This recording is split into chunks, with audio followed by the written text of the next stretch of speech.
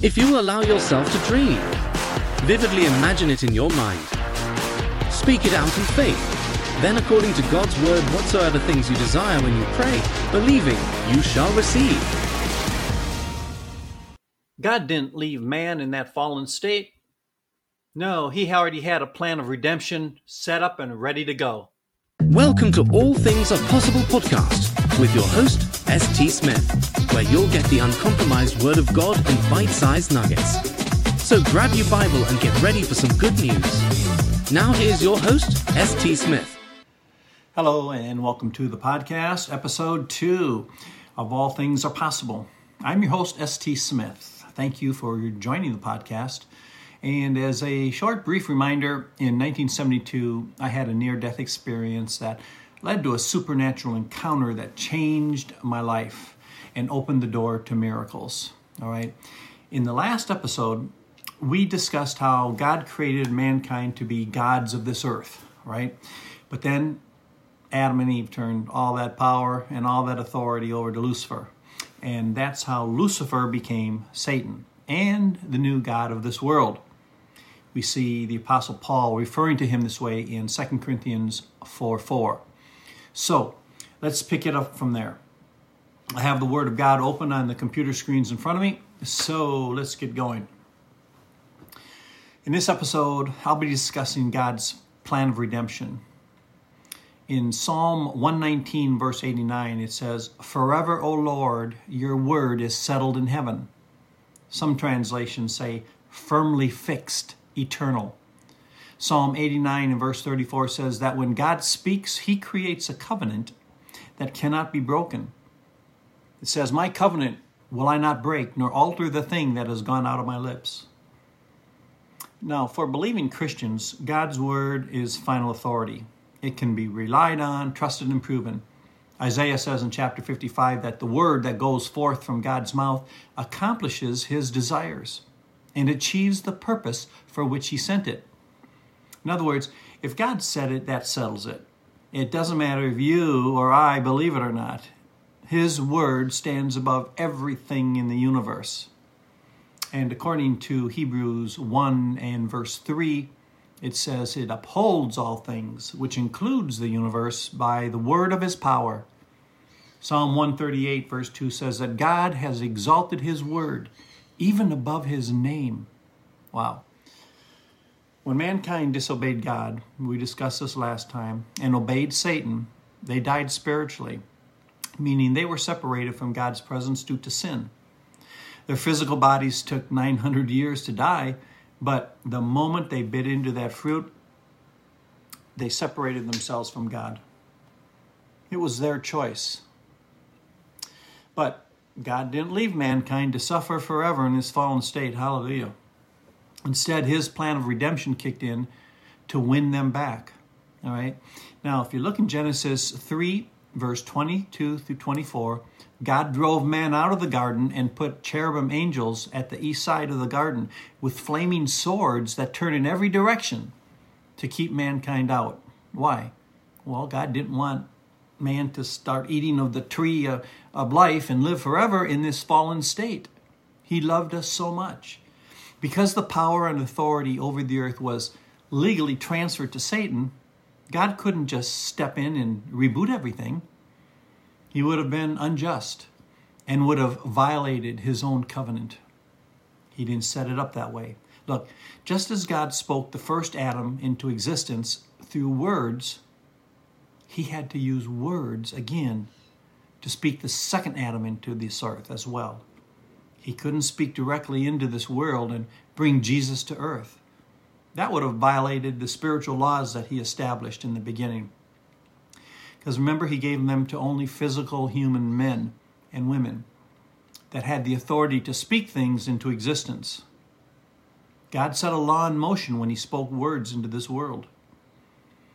In the 6 days of creation, God ordered everything to produce after their kind, right? Remember in Genesis 1, verse 11, 12, 21, 24, etc.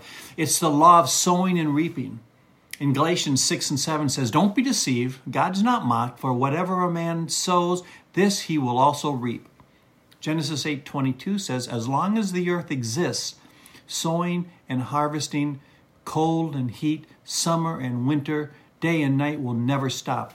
These words introduce the law of sowing and reaping, and the fact that we reap in the same kind as we sow. This is an absolute law. God's plan of redemption was amazing. The word redeem means to recover ownership of by paying a specific sum. It's a buyback, a payoff. To turn in, like coupons, for example, and receive something in exchange. The reason Jesus had to become a man was because of this authority issue. God gave authority and power, remember, to physical human beings. God's a spirit, right? Look at John 4:24, I believe. Without a physical body, therefore, he didn't have the control over earth anymore. He couldn't just right the wrong man had made. A man had to do it. So he became a man who had authority and solved the problem. Bless the Lord. Jesus paid the ultimate price, death on the cross, to buy mankind back. Spiritual fellowship. He brought back life and dominion. Jesus was perfect before he suffered for us, but the path for him to fulfill the Father's will was through the suffering of the cross. Once that was done, Jesus said, "It is finished," and his work on earth was complete.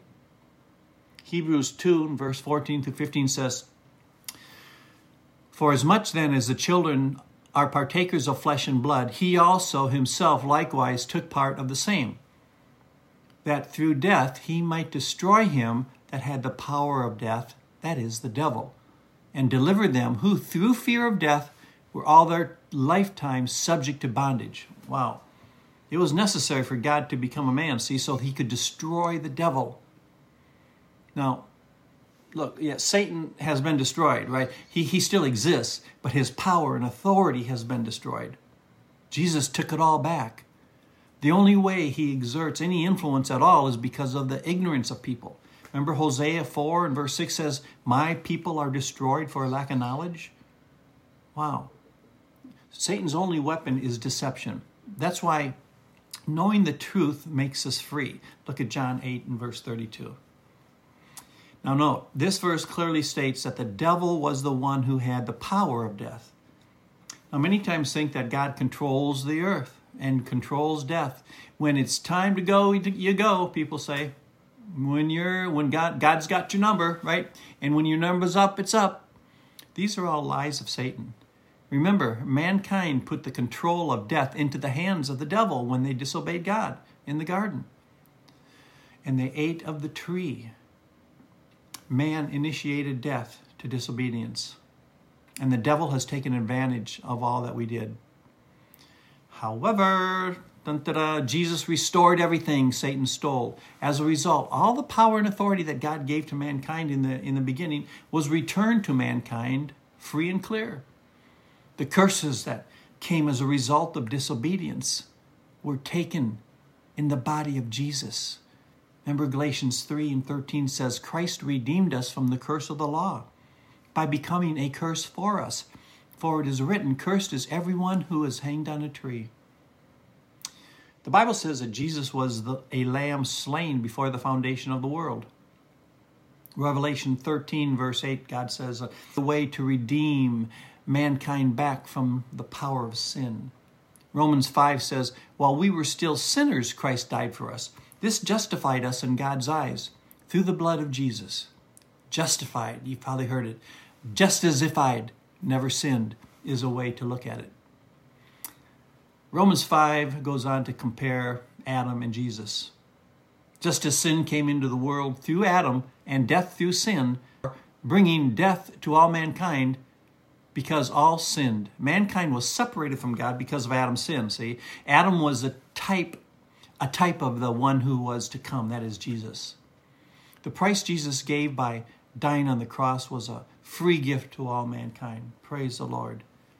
Adam's sin brought death and condemnation, but Jesus' death brought life and justification. Death and sin rode horseback because of Adam's trespass.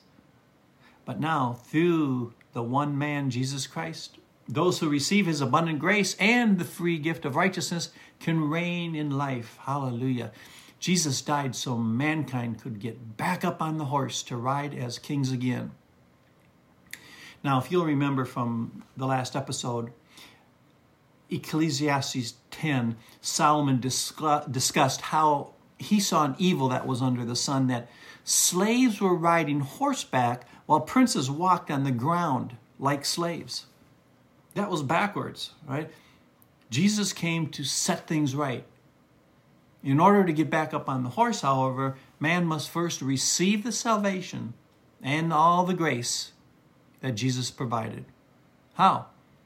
Well, Romans 10, 9 and 10 says we must confess with our mouth that Jesus is Lord and believe in our heart that God raised him from the dead. Why? Verse 10 says, for with the heart man believes on righteousness, and with the mouth confession is made unto salvation. That's the good news of the gospel. Unlimited grace. Oh my gosh. The Apostle Paul stated in 1 Corinthians 15, verse 1 through 4, that the gospel he preached is the one they received and stand on. It's that gospel by which they were saved. This is the Greek word sozo, and I'll define that in a little bit. What was that gospel? He goes on to say how Christ died for our sins according to the scriptures, and that he was buried, and that he rose again on the third day according to the scriptures. The word of God is important. The moment Jesus enters our hearts, we become one spirit with him. 1 Corinthians 6 and verse 17. Our spirits become perfected according to Hebrews 10 and verse 14. Our spirits can no longer sin, if you look at 1 John 3, 9.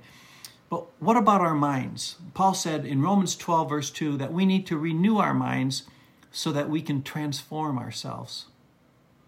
The only way we can get back up on horse, like Solomon said, and reign as a prince and a king and a priest again, is to transform our minds through the Word of God. That word transform is the Greek word metamorpho, which we get our word metamorphosis from. It's like when a caterpillar becomes a butterfly. Strong's Concordance says it means a changing in keeping with inner reality. Wow. What is our inner reality? We're just like Jesus. We are one spirit with him. Romans 8:17 says that we are heirs of God and joint heirs with Christ. What's an heir? Well, Vine's Expository Dictionary of New Testament words says it denotes one who obtains a lot or portion, to possess, especially of an inheritance. It is someone that inherits something from their parents. Well, what did we inherit? Total redemption. Back to the position mankind was in before they sinned. Total dominion was restored, and the ability to reign in life once again as kings and priests was restored. The ability to get back up on that horse. You say, but wait, I don't see mankind reigning in life. Romans 5:17 says that those who receive the abundance of grace can reign in life. Most Christians have accepted salvation in order to secure their ticket to heaven, but they've neglected to receive all the grace that God has provided. They're still walking as slaves on the ground, just like Solomon said, subject to all the curses of the sickness, disease, and poverty, and influence of Satan, and gave them back all the power and authority. It's as if they don't even know that Jesus redeemed them and gave them back all the power and authority that mankind had in the beginning. It's like the story of the bird sitting in the cage with the door open. He squeaks and squawks and flaps his wings in rage, frustrated about being in the cage, but the whole time doesn't know the door is wide open and can leave anytime he wants. We've been released to reign again. Jesus paid that price. Did you know that the word salvation is the ultra-rich Greek word soteria? Now, Strong's Concordance, number 4991, sozo, Strong's Concordance 4982, is the root word. It literally means to save, deliver, or protect, to heal, to preserve, to do well, to be made whole. Thayer's Greek lexicon adds that it means to save, to keep safe, to sound, to rescue from danger or destruction, to rescue from injury or peril, to save a suffering one, that is, one suffering from disease, to make well, heal, restore to health, to deliver from the penalties of the messianic judgment. Wow. It covers any area of our life that needs saving, so we can enjoy wholeness and well-being in our body, soul, and spirit. Praise the Lord. How many Christians you know that understand that this is true salvation? Jesus died so that we can be saved, sozo. We can once again have dominion over the earth. Everything on the earth is once again our servant.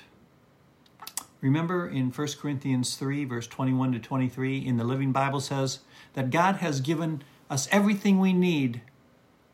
The whole world is ours to use, and that life and death are our servants. It goes on to say that the present and the future are ours because we belong to Christ. This salvation is not in the Old Covenant law, but it's in the gospel of Christ. It's the gospel of Jesus Christ that unleashes the power of God to save us and make us whole. It is this gospel that brings protection, healing, deliverance, soundness to every area of our life. Hallelujah. Look, if these short golden nuggets from the Bible are speaking to you at all, would you consider subscribing to the channel? Make a comment below, perhaps, give it a thumbs up, and that'll tell the system that you appreciate messages like this. God bless you, and see you next time. Thanks for watching. If you enjoy these bit-sized Bible nuggets, please consider helping this ministry by subscribing and sharing with family and friends. Remember, dream big, imagine vividly, and speak your desired end results. God bless you, and we'll see you in the next episode.